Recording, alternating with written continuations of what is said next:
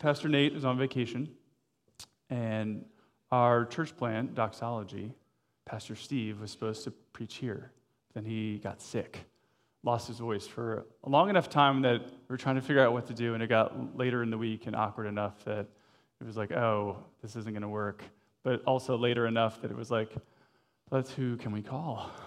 So it was like, hey, Friday, what do you think? So anyway, hi, that's why I'm here. Right, this is not ideal, but in all seriousness, we believe that the Word of God is living and active, right? And so we can open the Word of God, and it is truth that we can read together and we can receive together. So we're going to do that this morning. But first, before we get there, announcements. Not that that's more important than the Bible, but this is what we do here. So a few things I want to let you guys know about that is coming up. Very exciting things. First, Portico U. This is sort of like the teaching ministry or teaching arm of the church. We're going to be starting a new session in Ephesians. We're starting it on Saturday, August 13th here at 10 a.m., and we're going to do sort of an overview. In fact, Dr. Jean from New City Church, he's actually going to do that for us. So we just prayed for him. He's a Pauline scholar. This is what he teaches at RTS. He's one of the professors. So if you remember him, he preached, I think, last summer from a Pauline epistle, and he just sort of had no podium and held the Bible and just from memory. And so you don't want to miss him overviewing that. It's going to be fantastic.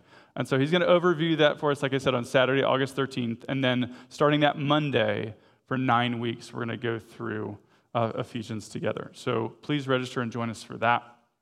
Next is a Portico Kids volunteer training, Saturday, August 20th from 10 to 11 here. If you are already serving on Portico Kids, please register for that. This is really an important time to be together, to not only learn about maybe some new things that are happening, but also just refresh on how we do things, because we've changed a lot. We've come to a new building. We're still orienting in a lot of different ways. And if you have not, or if you aren't serving on the team, but you're interested in serving with Portico Kids, this is a great time to come as well, because you get all the information that you don't have, or maybe it will answer a lot of the questions that you have. We still do need volunteers. It's such a precious ministry to be involved in, because you get to teach and steward these little children to know and love Jesus. It's a crucial ministry of the church. So if you have any questions about that, see Joy. She oversees Portico Kids, is our ministry director.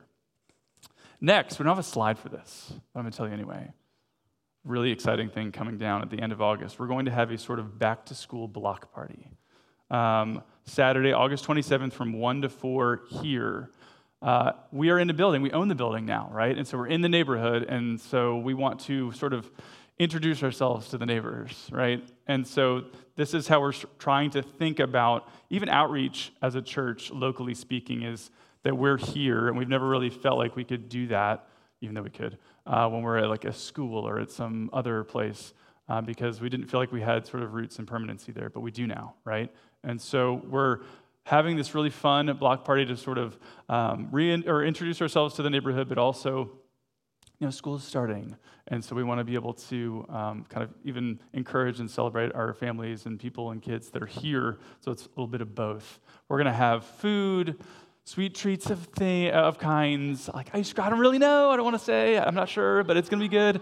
We're going to have yard games, different carnival things. And I believe a bounce house. Knock on wood, I hope. Kids, don't tell them. But it's going to be, our intent is to have it to be really fun. So we're going to also have flyers. We're going to have community groups. I'm going to do it, just canvass the neighborhood and invite people and just introduce ourselves to them. So feel free to introduce or bring people as well. Just hopefully it's a really, really fun time for everybody involved. So mark that on your calendars. More details to come. August 27th, Saturday, 1 to 4. Back to school block party. Two other things just to remind you of. There's a member vote to affirm lead pastor. So we're going to be doing that on August 24th to affirm Nate Wagner as lead pastor. The vote we're going to have. It'll be both in person and electronically. So if you're here, we'll have a paper one. If you're not able to be here, we'll have an electronic vote sent to you. And then lastly, if you're new or visiting with us, we're glad you're here. I know coming to church can be scary sometimes. You don't know all the rules and how things work. We are a family here. We don't just say that. It's not just like we're just making it up. We really are. And so we're excited that you're here. We want to help you connect to the family, answer questions you have, make you feel welcome and at home. So any way that we can do that, let us know. You can talk to our hospitality team. Seamus right there with the lanyard. He can help answer questions for you. Talk to me or any one of our people here, really. They'd love to help connect you and make you feel welcome here. All right. Get out your Bibles. We're going to open to Hebrews chapter 6, verses 13 through 20. And we're going to learn from the Lord this morning. Let me pray for us, and then we'll read. Heavenly Father, I thank you that your word is living, that it is alive, that it is not just some stat or some history book that we read and have to figure it out, God, but that you are in here and that you are alive and with us now, and you have truth for us to receive this morning that will change us. It will make us different. It will change the way we think and change the way we live. We pray that you do that. God, we cannot do that for ourselves. We need you and the Spirit of God to do that for us this morning. So we pray that you do that through your word this morning as you are faithful to do so. Pray this in your name. Amen. All right, I'm going to read Hebrews 6, verses 13 through 20, and then we're going to chat about it. It's going to be great. Here's what it says. For when God made a promise to Abraham, since he had no one greater by whom to swear, he swore by himself, saying, "Surely I will bless you and multiply you." And thus Abraham, having patiently waited, obtained the promise.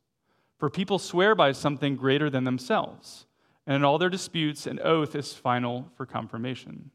So when God desired to show more convincingly to the heirs of promise the unchangeable character of his purpose, he guaranteed it with an oath, so that by two unchangeable things in which it is impossible for God to lie, we who have fled for refuge might have strong encouragement to hold fast to the hope set before us. We have this as a sure and steadfast anchor of the soul, a hope that enters into the inner place behind the curtain, where Jesus has gone as a forerunner on our behalf, having become a high priest forever after the order of Melchizedek. All right, so we're going to be talking about this towards the end there, this imagery of the anchor of the soul. That's what God is to us. And we're going to see that God must be our only trustworthy anchor in order to persevere. So as I was reading this, I thought a lot about, for whatever reason, a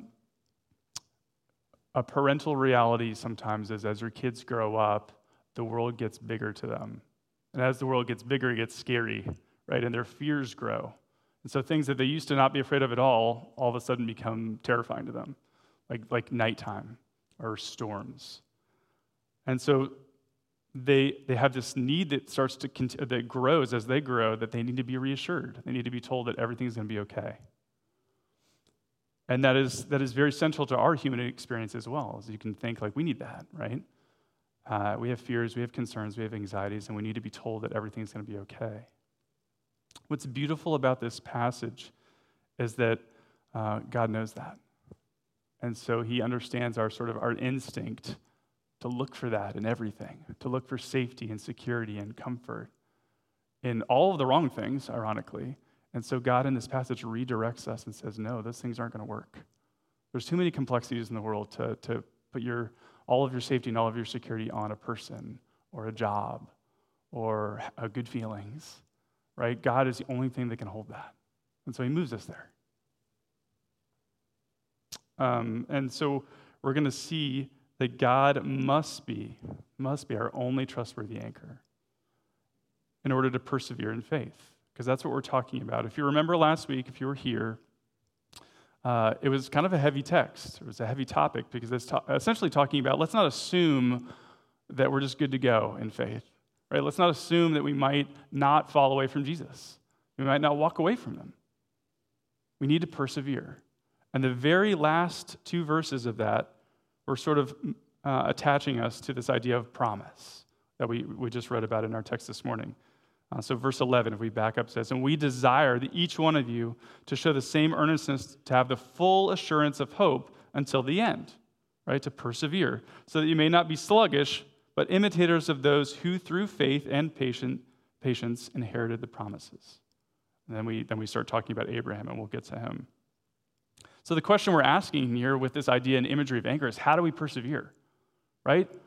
How do we run the full race? How do we finish well? How do we get to the end, persevering in faith in Jesus? How do we, with faith and patience, inherit these promises that God has given us? God must be our anchor. Has to be. So we're going to talk about two things. One, why God must be our anchor. And then two, why God is a trustworthy anchor. So first, why God must be our anchor. Just to remind you, this is the very end of our passage. We have this as a sure and steadfast anchor of the soul, right? Our hope. This encouragement for us to hold fast to it. This is something that God gives us, and it's our help, right? As we're trying to persevere, this is the anchor that we're supposed to hold on to, that God is. And it's helpful because the author's writing to these people that are suffering. They're tempted every moment, every day to walk away for various reasons, right? Like faith is hard, life is hard. I don't know that I can do it. This seems impossible, God. And so this author's saying, no, hold fast to me. Like I'm your anchor. So this is where we can unpack this imagery of anchor a little bit, as God is our anchor. And it's helpful because I just went to the beach. So I was thinking about this as well. One of the things I got to do at the beach this summer, which is great, I've been waiting for this, is I got to do a lot of wave crashing with my boys. So this is something I did with my dad and my brother growing up. And so he brings us out in the water, and you picture we're in South Carolina, waves are crashing, currents ripping and pulling all over, the water's bobbing, over there, above their height at times, and I'm their anchor in this scenario, right? My wife Jess doesn't love the water. And so that was sort of the deal. So I'm holding their hands out there, and I'm their anchor. And the reason that works is for two reasons. Again, talking about the anchor. One is our anchor has to be connected to us, right? It's no good. It's no good if I'm not holding my kids' hands, right? And then the water bobs them up above their height, or the current rips them away. If I don't have them, they're gone, right? So in the same way, as God being our anchor, he is connected to us. He is committed to us. He says, I'll never leave you. I'll be with you always to the end. Right? So he's connected to us. Anchors only work if they're connected to us. And the second is anchors have to have access to the bottom, right? To the depths that we don't have, to the realities, the realms that we don't have access to, we can't get to. So again, in this case, I'm holding my boys' hands, but I can touch. They may not always be able to touch. The water's bobbing them up and down, waves are coming. So if I'm attached to the water, if I'm floating, I'm no good to them either, because I'm going to get pulled by the same current. I'm going to get smashed by the same waves. So our anchor is only, it has to have access to realms and realities that we can't get to, right? It has to have that depth that we don't possess. So you can see even just logically why God is the only logical anchor. Because anything else that you attach yourself to, anything else that you use as an anchor is going to fail for one of those two reasons, right? Just take people. It's an obvious, easy example is, right, we are fully committed to somebody thinking they're fully committed to us, and they let us down all the time in big and small ways. And yet we think, oh, this person will be my anchor. It'll work out this time. And it doesn't. And then even more so with the second idea, all of our worldly anchors have limits, right? They can't access beyond the walls of this world, but God can. He made it, right? He is the creator, the sustainer of all things. So he has no limits, right? He has no depth. He can uphold all things by his words. So he is more trustworthy. He's the only thing that can be trustworthy in that regard. But as we think about what we anchor ourselves to, when it's not God, it's so many different things. And they all fail us for these reasons we listed and more, right? Relationships do. Money does. Our career does. Comfort and security, that's a hard one for me. I want things to be good and easy. Happiness, right? We want to feel good all the time. We want to be self-fulfilled all the time. And I think one that really stood out to me is ourself. Like it's ironic when you say it out loud, but we want ourselves to be our own anchor. which when you start to play that out, it makes no sense, right? I'm going to anchor myself and I'm going to tether myself to myself, and it doesn't really make sense. And yet we act that way, we behave that way, we live that way. All those things fail us all the time. So this is why God must be our anchor, right? He's committed to us, connected to us. And he has access to realms and realities that we just can't get to. He is not limited like we are. Second, why God is a trustworthy anchor. And I think for us, this is the question, right? Because we can say, okay, sure. God is the best anchor. But how do I know that I can trust him? That's the question for us. How do I know that I can actually trust? He may be the best anchor, but how can I trust him with my life? Right? It can be extremely hard to trust God's promises when our feelings, our experiences, and our circumstances all kind of stand in contrast. That's really hard to do. That's why we don't.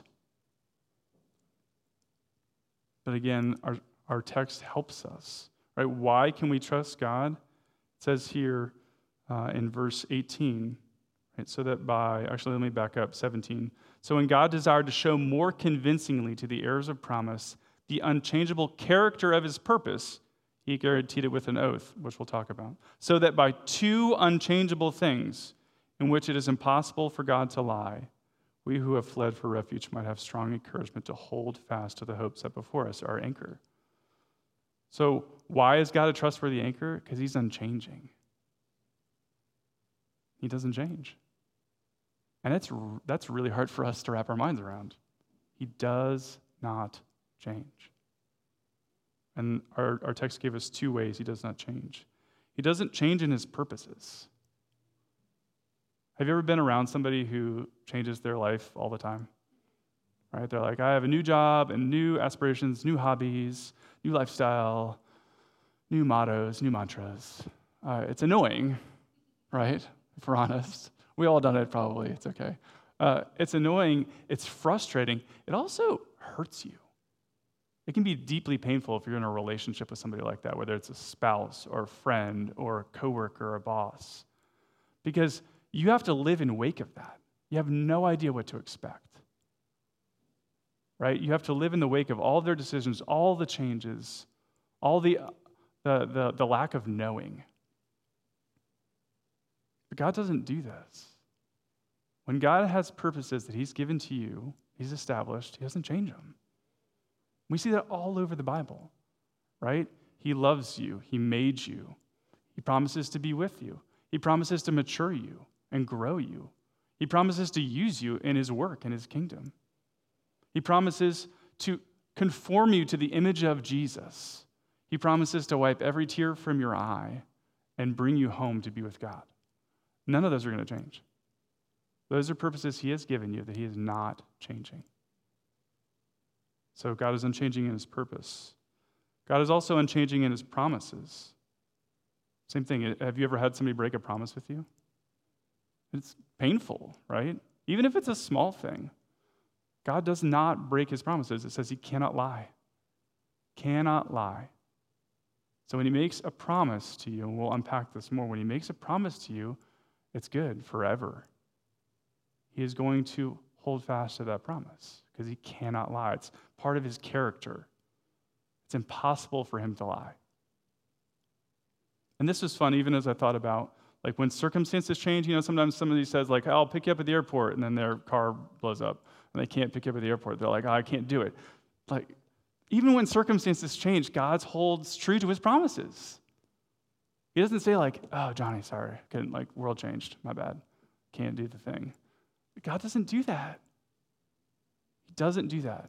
He keeps his promises. So God is unchanging in his purposes towards us. He's unchanging in his promises towards us. That's why he's the only trustworthy anchor.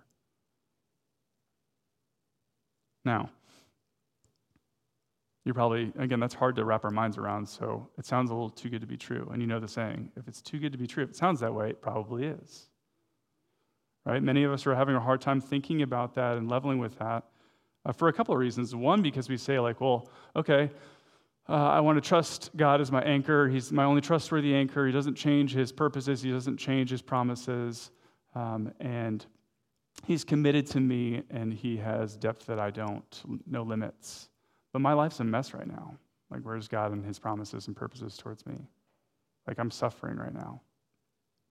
Or maybe you would say that, sure, okay, maybe God's faithful in all those ways, and I can trust him in all those ways, but I'm a mess. Like, I'm not faithful at all. Like, why would God commit himself to me? Why would he love me in that way? So when we're thinking about this, what do we do when we make big decisions in life? We look at reviews, and we ask references. Reviews being past work, right? Past experiences, and references being present experiences, present work. And God in this text gave us that. Right? He's good. He helps us. He gave us examples of his past work, right? We're talking about Abraham there. And his present work. We're talking about Jesus there. So let's go there. This is my favorite. So we can trust God because of his past work on our behalf. Flip to Genesis 15. Got to get my little thing here that flips my Bible. Okay. Genesis 15, just to give you a little bit of context. So Abraham, God called him out of his current living situation and family and said, follow me, trust me as your God, and I'll bless you. Made him a promise that I'll bless you, make you great, multiply you. All the nations of the earth will be blessed through you. It'll have generations that you can't count, numbers the stars of the sky. And so he does it. Abraham follows God, Yahweh. And then in chapter 15, you kind of see a reiteration of this promise. But then you see Abraham sort of have this back and forth with God because he's starting to have a hard time believing that this is going to happen because it's been years and he still has no children.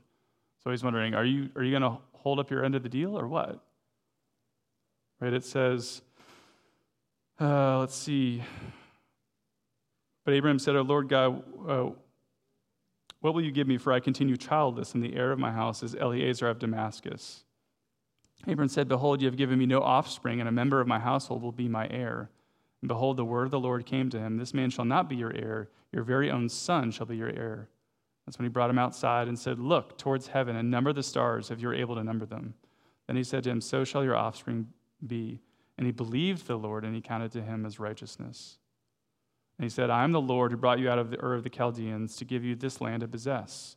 This is where Abraham asked the same questions that we often ask ourselves. He said, "But Lord, how am I to know that I'll possess this?" He says, "How do I know you're going to do it? How do I know that everything's going to be okay?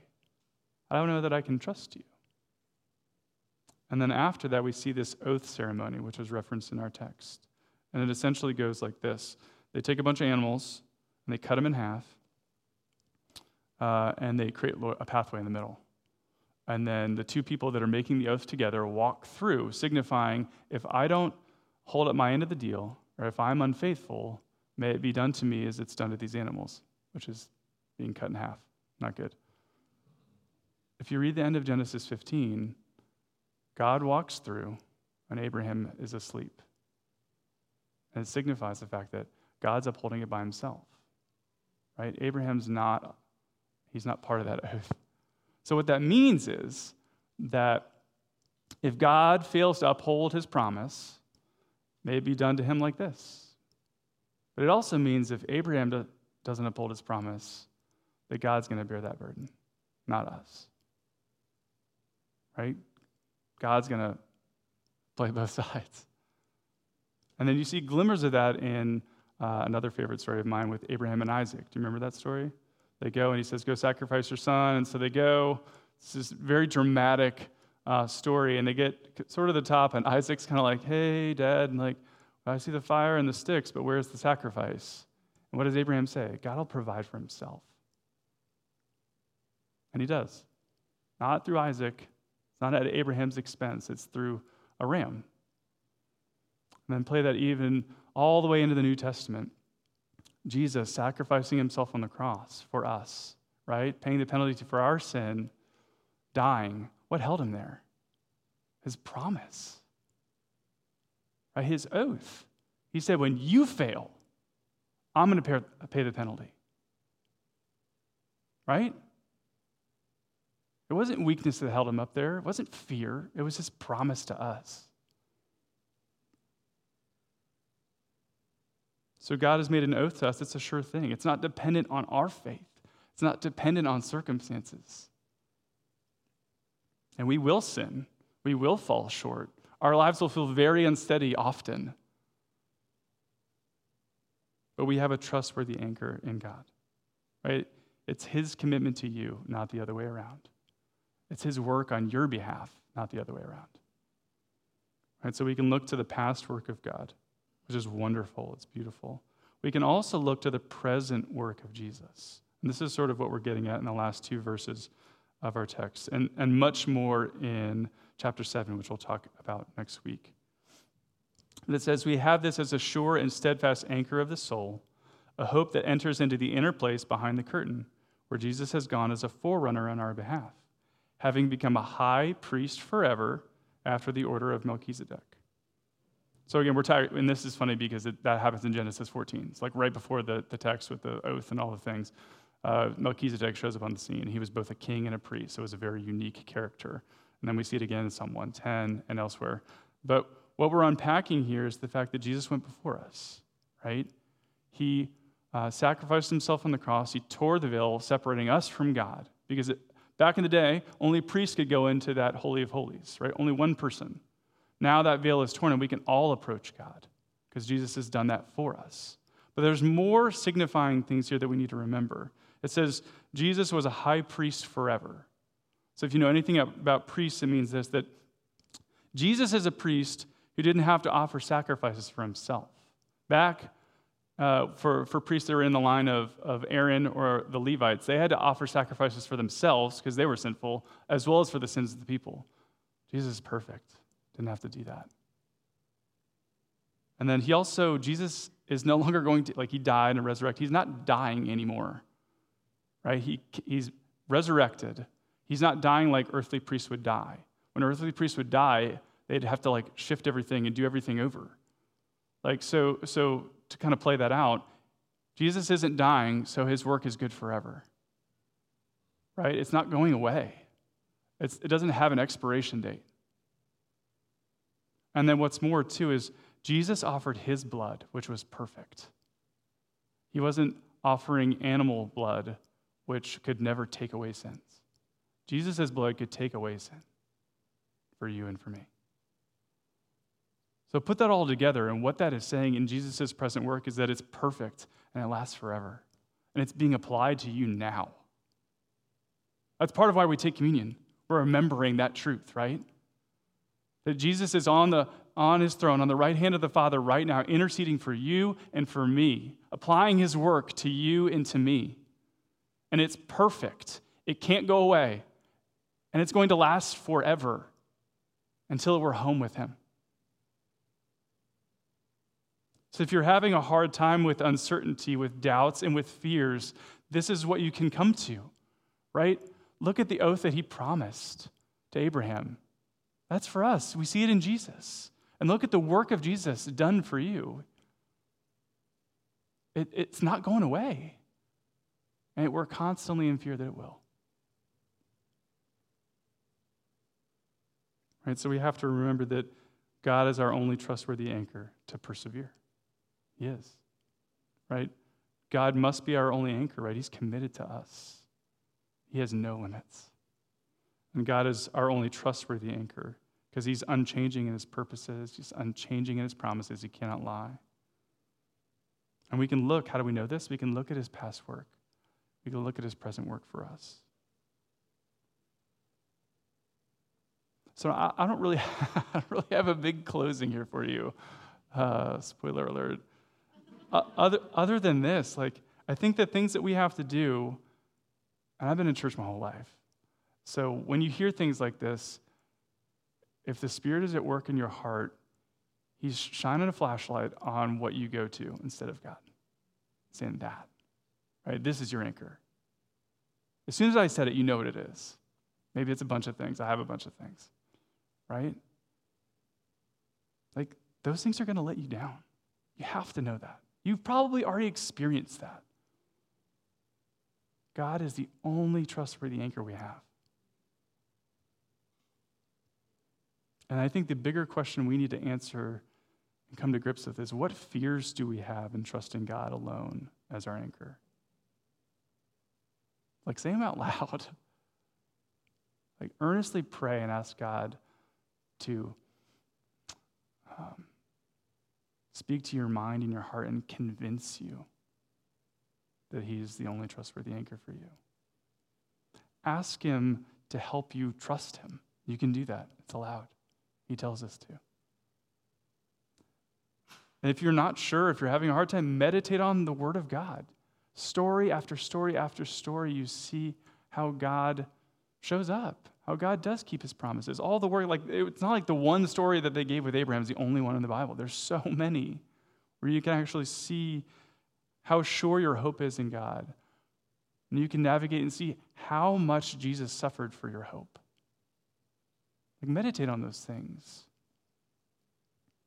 And the last is and I don't like to do this, share your fears with other people.